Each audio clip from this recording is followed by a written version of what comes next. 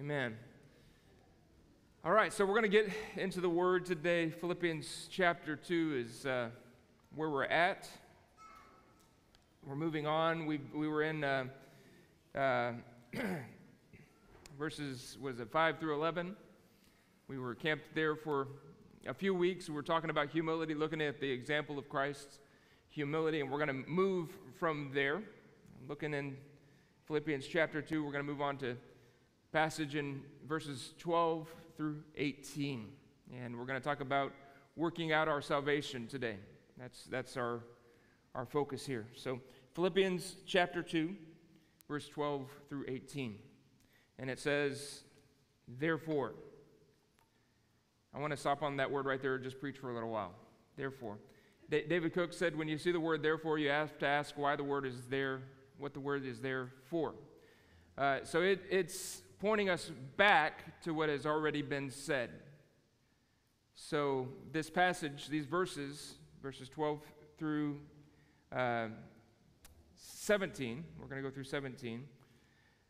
I want to put them into context. The context of the book, this is a church, we've talked about this a lot, but this is a church that there's some division. We don't know what that division is, but we know there's division. And the whole purpose of this letter that Paul wrote to the Philippian church was written was to bring some resolve to that, to bring some unity to this church. So that's the context of the book. Let's look at the context of the chapter. He's tying what we're about to read to what's already been said. Okay? What has been said. This chapter opens with an appeal. Chapter 2, verse 1, he talks he talks about being like-minded, being of one accord and one mind, doing nothing with selfish ambition or vain conceit. He says that we should esteem others better than ourselves, and that we should look out for the interests of others before we look out for our own interests. So that's the beginning of this chapter. This is what Paul is encouraging this church with. There's division, and he's encouraging them, hey, be of the same mind. Get some unity here. Be of the same mind. Be of the same spirit, one accord, one mind. Be like-minded. Don't do things through selfish ambition or vain deceit, right? So he's conceit, I should say, not deceit, but vain conceit. We should esteem others better than ourselves. We should look out for the interests of others. He's compelling them, and this is the way we overcome division, right? Stop looking out for our own interests. How did this church get in conflict?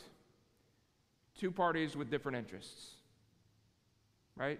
They had a different motivation of why they were coming to church, why they were involved in this community.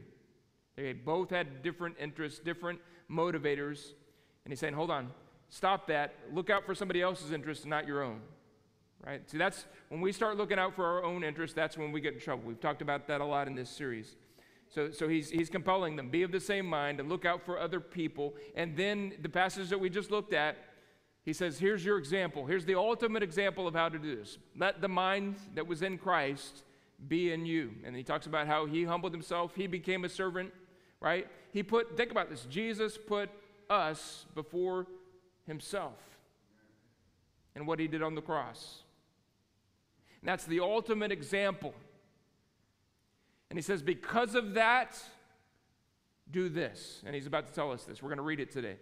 Because of what Christ has done, you can stop the division, you can stop fighting over your own self-interests, and you can do this. That's what we're about to get to. And then he gives two examples at the end of the chapter. He gives Timothy and Epaphroditus as more examples of being selfless and caring for others. So here's the instruction, all right? Therefore, because of this, my beloved, as you have always obeyed, and this is an encouragement to them, you've always obeyed. And Paul, all throughout this book, he speaks in these terms of endurance. He's encouraging, he's speaking well of them. He's rebuking them and correcting them, but all the way through it, he's speaking well of them. He's encouraging them through the rebuke, right? It's the love sandwich. How many of you have heard of that? The meat's the discipline. My youth pastor taught me this. The meat is the discipline, and you got to put 2 slices of love on each side of it. The bread is love. So a good discipline sandwich is sandwiched in love. And he does this. He's encouraging all the way through. Even though he's provoking a change in this church, he encourages them all the way through it. He says, you've always obeyed, not as in my presence only, but now much more in my absence. He says, work out your own salvation with fear and trembling. Okay? In other words, live like a Christian. That's really what he's saying. Live like a Christian. You're not living Christ-like right now. You're quarreling. You're squabbling over your own interests. Stop it. Right? And then he goes on, for it is God who works in you both to will and to do for his good pleasure. God's in you. God's working in you. He says, work it out. God's working in you, work it out. And then he explains how they should do that. Do all things without complaining and disputing, that you may become blameless and harmless, children of God, without fault in the midst of a crooked and perverse generation, among whom you shine as lights in the world, holding fast the word of life, so that I may rejoice in the day of Christ, that I have not run in vain or labored in vain.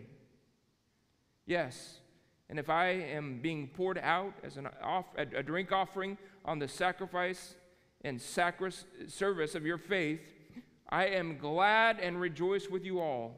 For the same reason, you also be glad and rejoice with me. So Paul is encouraging them, because we have this example that Jesus has set, you should work out your salvation with fear and trembling. God is working in you. And so you should allow it to work out of you. We need to allow what God is working in us to work out of us. Amen? How many of you know the Spirit of God is active and working inside of us? And we need to let God do his work in us. A lot of times we compartmentalize our life and we don't let God work in us.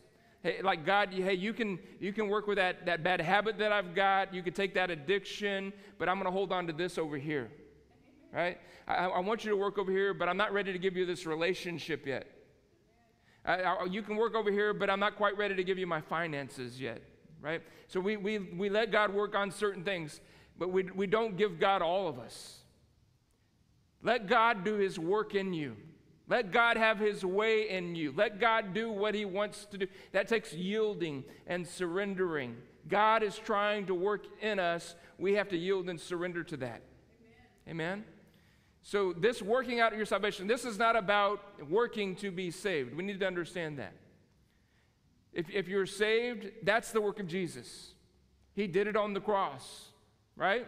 All we can do to be saved is to yield, to surrender, to give up, and allow God to do his work in us, right? We can't save ourselves. There's not any of us in this room that could be good enough to be saved. No matter how hard you work, no matter how many I's you dot and T's you cross and rules you follow and changes you make in your life, you cannot save yourself.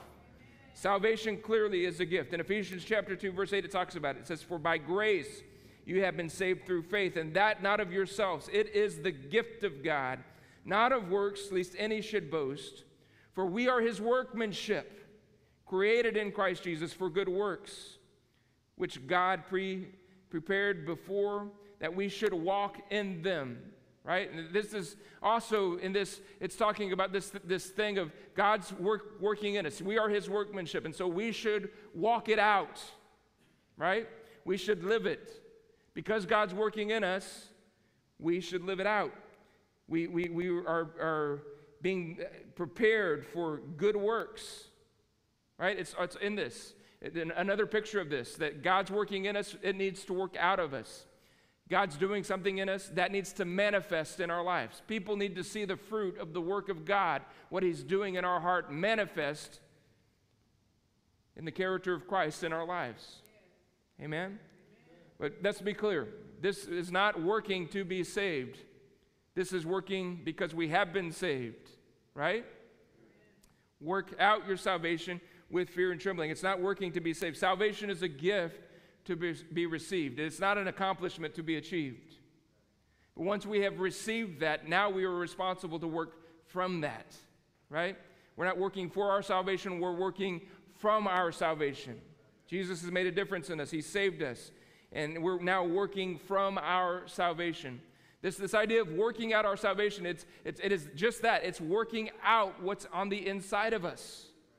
It's allowing what God has done to manifest outwardly, what God has done inwardly to manifest outwardly, right? When you cut a banana, or I'm sorry, when you cut an orange, a better illustration, when you cut an orange and squeeze it, what's going to come out? Orange juice, right? It's fruit. It's the fruit of the Spirit, right? It's working on the inside of us. We need to let it come out. We have a decision. Are we going to live in the flesh, or are we going to live life to the Spirit of God? That's what we're talking about here. Are we going to continue to let the carnal things dominate us and manifest out of our life, or are we going to allow the Spirit of God to rule in our lives and the things of the Spirit to be manifest in our life? That's what we're talking about here, right? And Jesus talks about this. It's here in this verse, in verse 15, in this passage in verse 15, look at the wording. He says, let's go back to 14. It says, do all things without complaining and disputing, that you may become blameless and harmless, children of God, without fault in the midst of a crooked and perverse generation. So we have that context to live in. We know that, right? So we live in a crooked and perverse generation. And it says, among whom you shine as lights in the world. So Paul's saying, let this, what God's doing in you, come out so that you would shine as lights.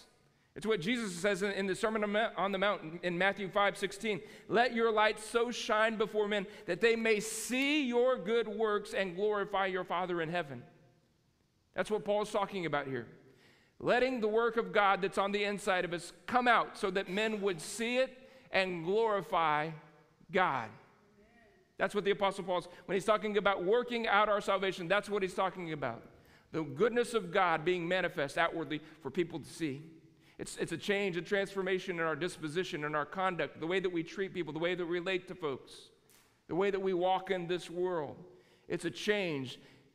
And every time I think about this inworking of God, that song just starts, something on the inside, working on the outside. Y'all know that? Now you know why she's the worship leader in the family, right? God's working in us, and it should be manifesting out in our lives. And he gives an admonition here, do it with fear and trembling. Do it with fear and trembling. See, there are dual motivators. There are two motivators in Scripture for us as believers to live holy lives. There are two things that motivate us, according to the Scripture, to live a holy life. Two things that motivate us towards holiness. The first one that I'll give you is the best one, love, right?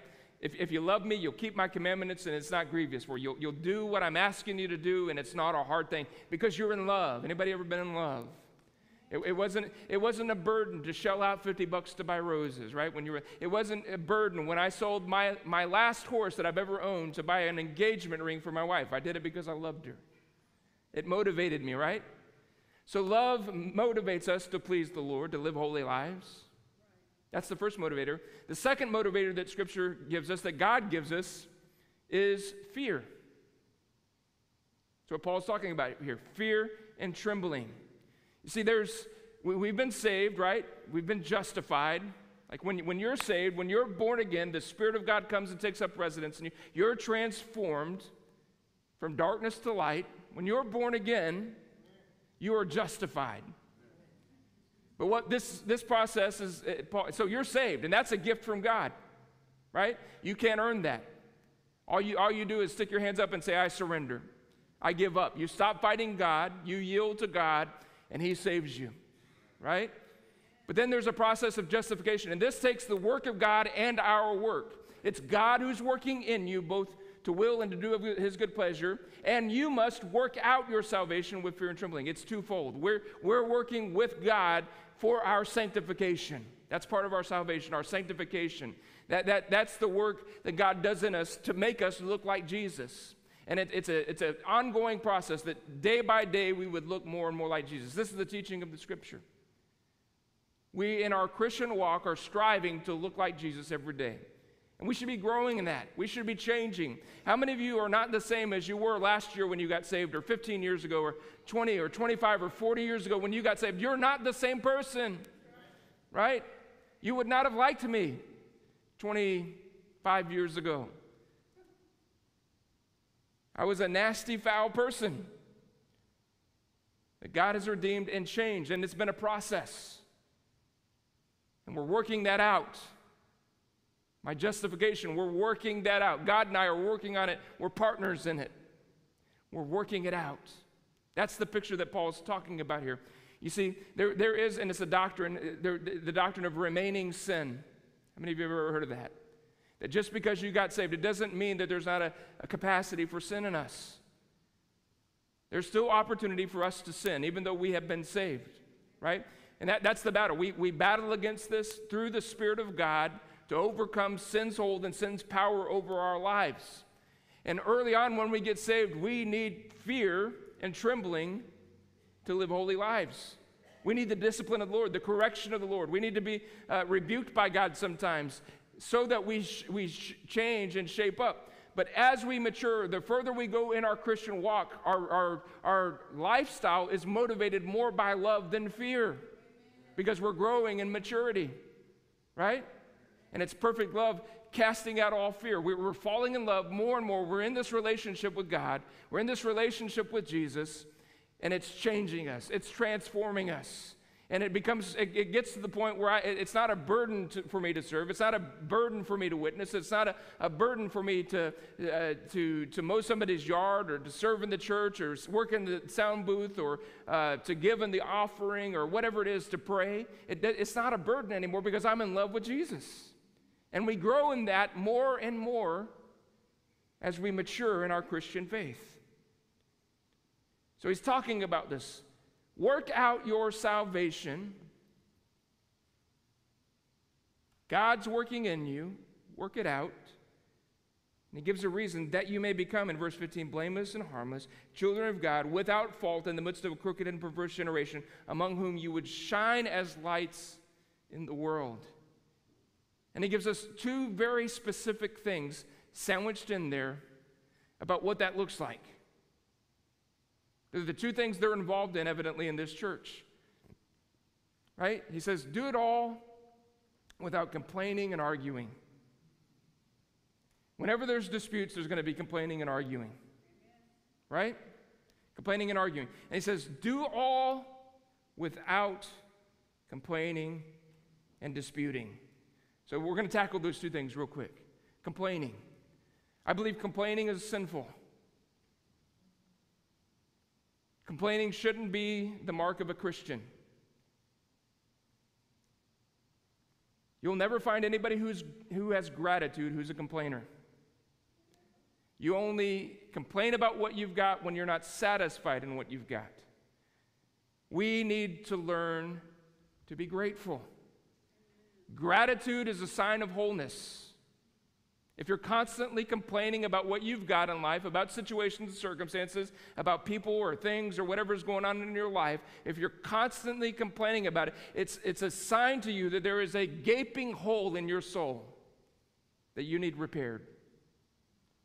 Gratitude is the sign of wholeness. You remember the 10 lepers? Right? Jesus healed them physically, healed their physical bodies. There were 10 of them. They left. One of them returned, and he gave thanks. And listen to the words of Jesus. Your faith has made you whole. Weren't the other 10 healed? Yes, they were physically healed. He wasn't talking about this leper's physical body. He was acknowledging that this man's soul was whole because he was grateful. Gratitude is a sign of wholeness.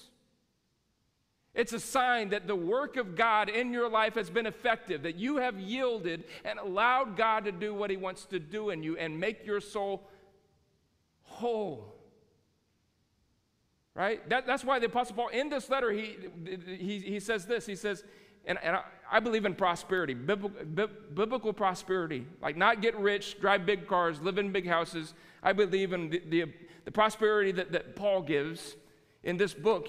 He says, I've learned whether I'm rich or poor, whether I abound or I am abased, I've learned whatever state that I am in, therewith to be content. You see, gratitude and contentment, they're signs of wholeness. Complaining is sinful. I'm going to show you that in Scripture. It's sinful. Do not grumble, James says in James 5:9. Do not grumble against each other. Don't complain against each other, brethren, lest you be condemned. Behold, the judge is standing at the door. 1 Peter chapter 4, verse 7 through 10. But the end of all things is at hand, Peter says. Therefore, be serious and watchful in your prayers. And above all, be fervent in love for one another. For love will cover a multitude of sins. Be hospitable to one another without grumbling or complaining. As each one has received a gift, minister it to one another as good stewards of the manifold grace of God. I think this passage right here would be well spoken to this church of Philippi where there's division. Hey, love each other. Serve each other. Give hospitality to one another. Again, this is the way we overcome this thing of division, by serving each other, by loving each other, fervent love for one another, being hospitable without complaining. Right? That's how we overcome it. Jude, in Jude, the 16th verse of Jude, there's only one chapter. In the 16th verse, he talks about the apostates. He gives a description of their attributes, the apostates, and this is what he says. And the apostates are the one who are opposed to God, who have rebelled and turned against God. These are the apostates, and of them, he says, they are grumblers and complainers. God never speaks well of complaining in the Scripture. I could give you instance after instance. The people, the sons of Korah complaining against Moses, Aaron and Miriam complaining against Moses. We could go through the Scriptures, example after example of people who complained, and look at what God did to those people. In 1 Corinthians 10, when it talks about the people who fell dead in the wilderness, one of the things that lists about them, they grumbled and complained. Right? Complaining is not healthy. It is not. Here's a few reasons. And I'm going to give you this quote, Pastor Kyle Outerman, right here in Louisville. This quote, he says, the language of arrogance is complaining and criticism. The language of humility is gratitude and encouragement. Isn't that good? One more time. The language of arrogance is complaining and criticism. The language of humility is gratitude and encouragement. We're going to come back to that in just a minute. A few reasons why we shouldn't complain. It deteriorates our faith. Complaining deteriorates our faith. Have you ever found yourself in a situation where you're not satisfied with what God is doing and you begin to complain about it? Does that do anything good for your faith? Think about it. It erodes our faith. Complaining does nothing but cause unneeded stress in our lives. Right? I mean, we love complaining. I mean, it's like the American pastime. We complain about what's on TV, what's not on TV. Right? I mean, we complain about the 42 billion different selections of restaurants we have in town, but they're not enough. Where do you want to go eat? I don't know. There's nothing good around here, right? Think about all the complaining that we do. We've got so much, but we complain about it, right? And it adds unneeded stress to our lives. Complaining will cause you to forget all the things that God has done for you. The opposite, gratitude, we're constantly remembering the goodness of God and all that He has done, right? And we're compelled, come into His presence with thanksgiving, not grumbling, but thanksgiving and gratitude. Complaining gives Satan an opportunity to sneak in our relationships, in our families, in our churches, and whatever we're involved in. It opens us up to his many lies. That's what complaining does. Complaining gives a poor testimony. You sit around the office all day complaining about work, complaining about your spouse, complaining about your kids, complaining about this, and then you want to tell them about Jesus. Grumble, grumble, grumble. Why do they want to hear anything about Jesus from your grumbling mouth?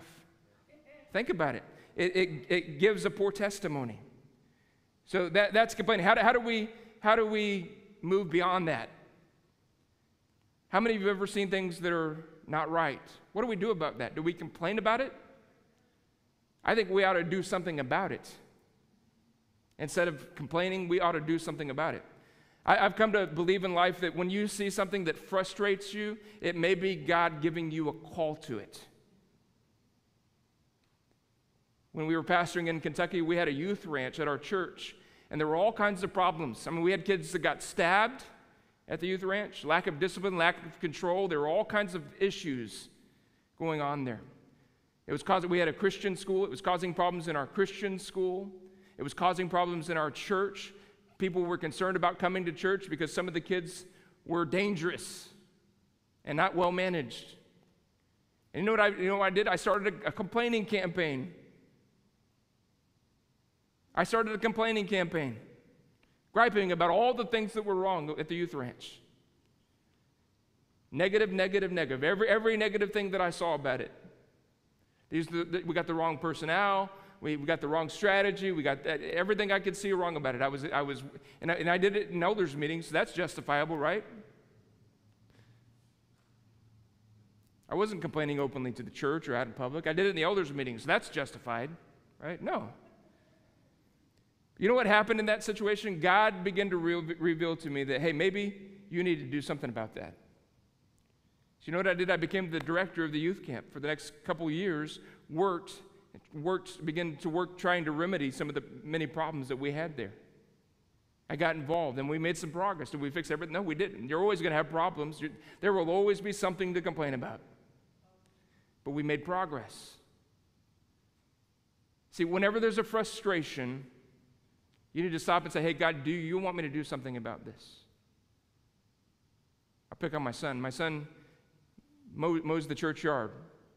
I thought it looked beautiful this morning when we pulled up. He did a great job. So I'm just picking on him. He does a great job, but I'm going to pick on him. You pull up in the church parking lot, and he's been out here working, volunteer. He doesn't get paid to do it. He volunteers to do it. And you gripe and complain about the weeds in the flower beds. And you just go and chew on Noah because there are weeds in the flower beds. After he's hot and sweaty for the last 2 hours mowing and weed eating, and just didn't get to the flower beds, but he worked hard. So what should we do in the situation? Maybe we could encourage Noah, hey, you did a great job mowing. I'm going to come help you pull weeds. You see the difference? See how you can change the world? Just by a simple switch in the way you approach something that's undone, something that's wrong. Conversations, encouragement, help, right? You could look at my life and you could find all kinds of things that are wrong. Let's go to your house and look at your life. What's undone in you, right? We've all got stuff undone. We all need help, right? We need to recognize that. That's what maturity does. We recognize that this is a place where I can make a difference. I've got some spare time. I can show up for an hour and I can help them get through that. I can help them. I've got expertise in this area. Maybe I can pitch in and make a difference. All right, so let's move on. Arguing. 2 Timothy chapter 2, verse 14 says, remind them of these things, charging them before the Lord not to strive about words to no profit, to the ruin of the hearers. Every one of you have an audience. I'm gonna preach my little social media sermon here. I like to preach this sermon. Every one of you have an audience. You've got family members that you can influence. Some of you have social media platforms, 100 people, 200 people, 1,000 people, who knows? You got coworkers. You got people you can influence. You've got people that will hear your voice until they won't hear your voice. One of the quickest ways to lose influence with people is incessant, combative, argumentative attitudes. If you're constantly hammering the president and Congress and what's wrong with the culture and teenagers who are horrible and this person and that person, your audience is shutting down on you. That's why I don't put a whole lot of political stuff. My message is Jesus. My message is Scripture. And I'm going to stay on that message. Because I don't want to lose influence. Because I'm arguing. If I lose influence because of the stumbling block of Christ, that's one thing. But if I lose influence because of my foolish, argumentative spirit, that's a whole other story. So stop all the nonsense. Stop all the nonsense. We're going to see more reasons not to criticize the president and the Senate and the Congress. And all. We're going to see some more. It's more right here about arguing. 2 Timothy chapter 2, verse 23. Avoid foolish and ignorant disputes, knowing that they only generate strife. And a servant of the Lord must not quarrel, but be gentle to all, able to teach, and patient. Stop quarreling. Be gentle and become a teacher. You're never going to wrestle anybody into looking more like Jesus. But by the example of your disposition and your teaching, that's how you're going to win them. Amen? Amen? Don't argue with folks. Be gentle, be kind, and teach. Be patient. How about Titus chapter 3, verse 1 through 2? Remind them to be subject to the rulers and authorities, to obey them, to be ready for every good work, to speak evil of no one. You're blasting your cousin on social media. You're blasting this one. You're blasting the coworker at the office. You're constantly blasting some politician. Speak evil of no one. I will never speak disparaging remarks about the president. I don't care if it's Joe Biden, Donald Trump, Barack Obama. You know why? Because I respect the office that God has set them in. Amen. God puts every single one of those men in office for a reason. Just like my wife says, God gives us, I believe this, God gives us the leadership we deserve. Amen. If you don't like what's in the office, take a look inside. What's wrong with our White House is not the world, it's the church. It's the church. Right? Judgment comes not because of the world, but the day of judgment's coming for the world. Today when judgment comes, it comes because of the church. Right? So when we have wicked leaders in place, it's because of us. It's because of the wickedness that we've permitted and allowed. Not in the world. The world's going to do what they do. But in the church. That's the reality. So stop speaking ill of these men. You don't like it? Repent. Humble yourself. Ask God to raise up righteous leadership. Amen? It was the pattern of Israel, right? They would get into sin and God would send somebody to punish them. They would turn to him and he would raise up a righteous leader. Right? It's the pattern. It's the pattern. Stop worrying so much about elections. And elections matter. Don't believe me. Vote. Be involved in that process, all of it. I'm not negating the political process in America. I'm not. But we are so hyper-focused on the wrong thing. Right? Listen, the White House does not control the upper room. Amen?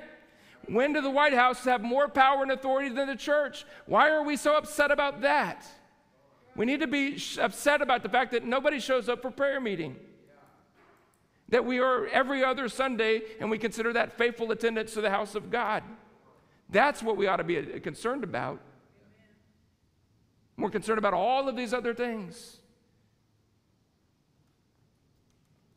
You got all that sermon because it says to speak evil of no one. Speak evil of no one. Be peaceable.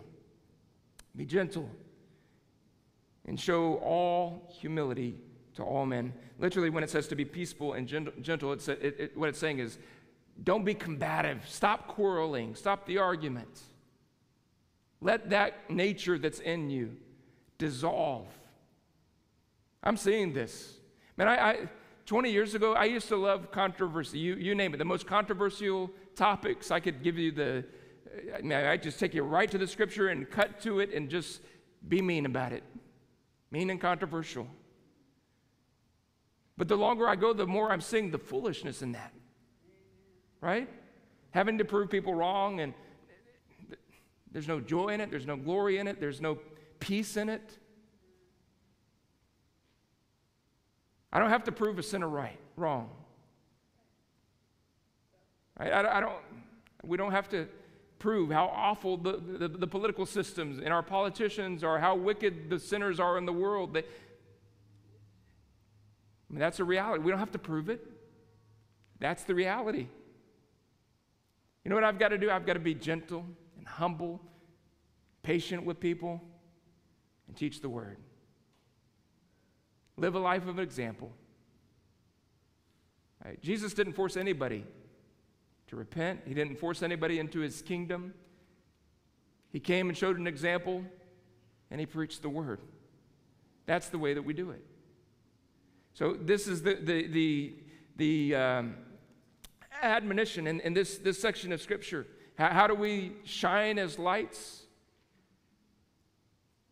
It's not being a disunified church. It's not by complaining about everything and arguing about everything. It's putting our differences aside, serving one another, humbling ourselves. That's how we shine as lights. See, there's a reason this book was written. And this is the heart of it. I've got one last passage of Scripture that I want to wrap up with. I'm going to ask our worship team to come back up here. I want to close out with this passage. It wouldn't really necessarily seem to fit, but this is what the Lord gave me. I read this passage, and when I read it, I thought, man, what a beautiful picture of what God desires for his people. Hosea chapter 14, beginning in verse 5. He says, I will be to Israel like a refreshing dew from heaven. This is God's desire for his people. He says, I will. It's my desire to be to Israel like a refreshing dew from heaven. Hello? Israel will blossom like a lily. It will send roots down deep into the soil, like cedars in Lebanon.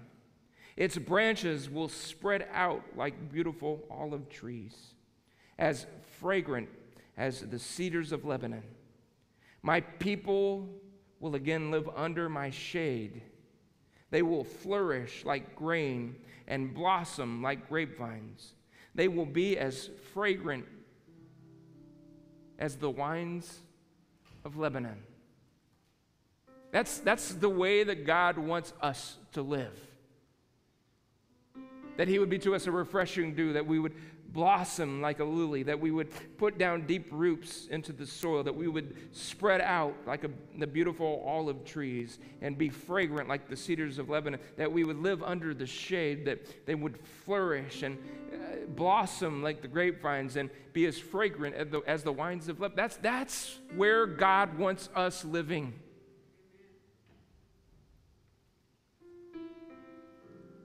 But you know where we live instead? We live in frustration and restlessness and anxiety, right?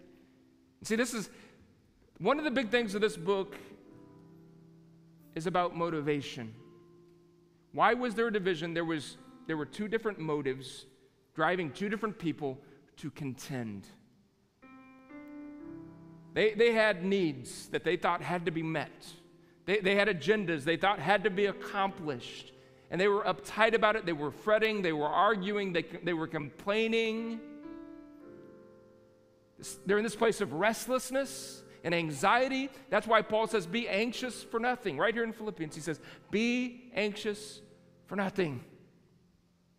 Humble yourselves. That's the picture that's being painted in this. Don't be anxious. Humble yourself. Just pray about everything. Chill out. Stop trying to drive your own agenda, because my God is going to supply your needs. You don't have to worry about it. You don't have to worry about your agenda being, you don't have to worry about your needs being met. God is going to do it. My God shall supply all of your needs according to his riches and glory. If you'll just learn to wait upon the Lord, if you'll just humble yourself, if you'll just look to him, he will be like dew to you. He'll cause your roots just to tap down, and you will grow strong, and your branches will spread out, and you'll be fruitful and fragrant. Not anxious and impatient and demanding and entitled. Why didn't they promote me? Why did they overlook me? I deserve that position. You're advancing an agenda. Just sit back and let God advance your agenda. Sit back and let God do it. He's big enough. Amen? God is big enough, and he's good enough, and he's not withholding anything from you that you need. Amen? I believe that with everything that's on the inside of me. God is not withholding anything from you that you need. He'll withhold no good thing from you. I've come to understand that if God hasn't promoted me yet, I'm not ready. I remember going in my home church as a young man, going in and volunteering for things and not getting put forward after I had volunteered for it. It's humbling. It's frustrating. It can be embarrassing. But through that process, we learn to wait on the Lord. Right? We either wait or we get frustrated and we move on and away from God, away from the people. They hurt me because they didn't recognize me. They didn't meet my needs. They didn't promote me. No. Humble yourself and let God do the promoting. Amen? Let God do the promoting. He knows when you're ready.